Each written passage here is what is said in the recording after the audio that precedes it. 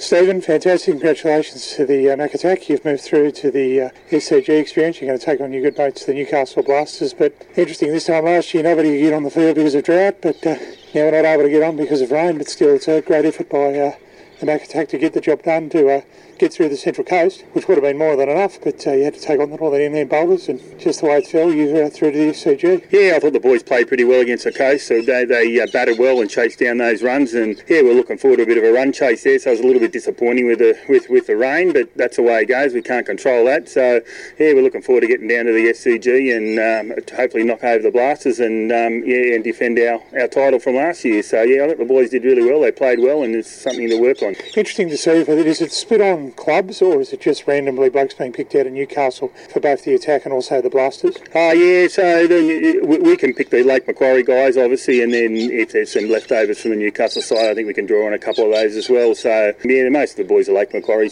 clubs, so yeah, so that's how they pick it. But yeah, there's some good boys there, and there's enough good quality talent there to go all the way again this year if we play well. Certainly also in the last couple of years, Toronto have done a great job in winning the title as well. It's sort of been forever either at the Wicks who fall at the last hurdle, or the Merry of the Lions. But how do you see the state of Newcastle cricket? It's a little bit more evenly balanced. There's probably 4 or 5 teams that are maybe in the mix there, at the elite level there. There's a couple of bolters maybe, but there's a few that aren't going to compete. But like I said, there's 4 or 5 teams. Wallsend are fairly strong again this year, and hopefully Charlestown are in the mix, and Hamwicks will always be good, and Merriweather will be a threat once they get rolling again. So yeah, there's some good tides there, and Hamwicks. So yeah, it could go anyway. It's hard to say, hard to pick a favourite at the moment. There's a number of sides there that could do it. I guess it just depends on a few injuries and how players aim up and teams get momentum. That's the way it'll work, I think. Yeah. Also, it's good to see why we've got a McDonald's New South Wales Country Cricket Championships in the Northern Conference, of course, Tuggerah, but also, of course, down south in Goulburn, there's no country championships. You've been there and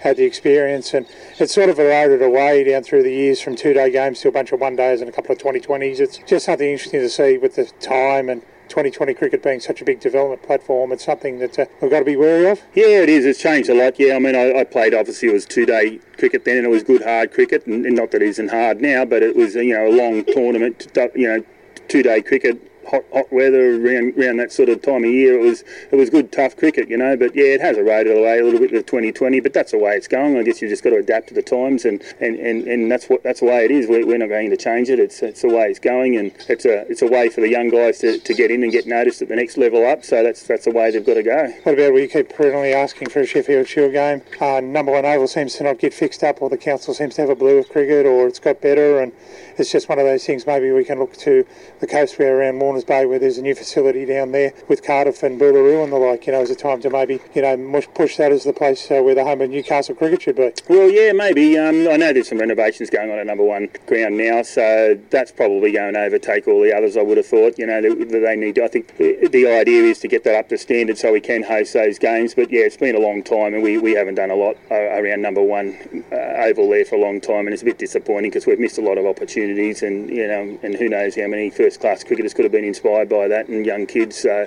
it's been a bit disappointing, but they're moving on it now, which is good. So hopefully that's they do what we need to get it up to that standard, and we can get some more games back. What about Newcastle? We've seen the Elders Insurance Newcastle and Wildfires play in the Shute Shield, and it's always been something where our players are happy to go down the expressway now and play grade in Sydney, but might be time for 2 or 3 grades, and it will erode at the Newcastle grade competition, but it's that opportunity for Newcastle to actually play in the Belvedere Cup and push our players' case there, but also to get the Sydney clubs to come up and play at number 1 oval or one of these other ovals. Absolutely, yeah. The more Newcastle cricketers are playing down there in Sydney, the better they'll become, and they'll lift to that standard. So I think that's, I've been a big advocate of that for a lot of years. I think that Newcastle should have teams down there regularly playing in the competition. It's been a difficult one. I don't know where that's at, but yeah, certainly. I mean, there's a lot of good cricketers in Newcastle that really don't know how good they are, and if they get in amongst that sort of competition, they'll lift to the next level and they'll get there.